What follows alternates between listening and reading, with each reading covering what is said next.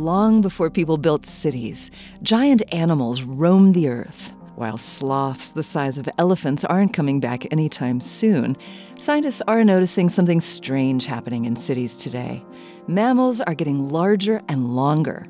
Using databases containing measurements of animals collected by natural historians, a team of scientists compiled and analyzed body mass and size measurements of over 100 North American mammals measured over the last 80 years. They expected to find that urban animals would be smaller than their rural counterparts.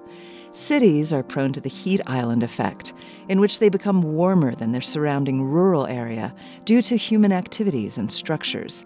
And a biological principle called Bergmann's rule observes that animals in warmer areas are smaller than animals of the same species in colder areas.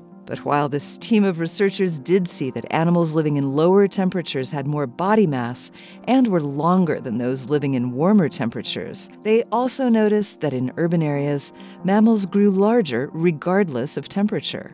Their findings suggest that urbanization could have at least as much of an effect, or perhaps an even bigger effect, on animal size than rising temperatures. Bigger is usually better for animals, but it remains to be seen whether that holds true for animals in cities, who are likely trending larger because of city-specific diets or eating habits, such as eating food thrown away by humans or eating new prey introduced to cities by humans.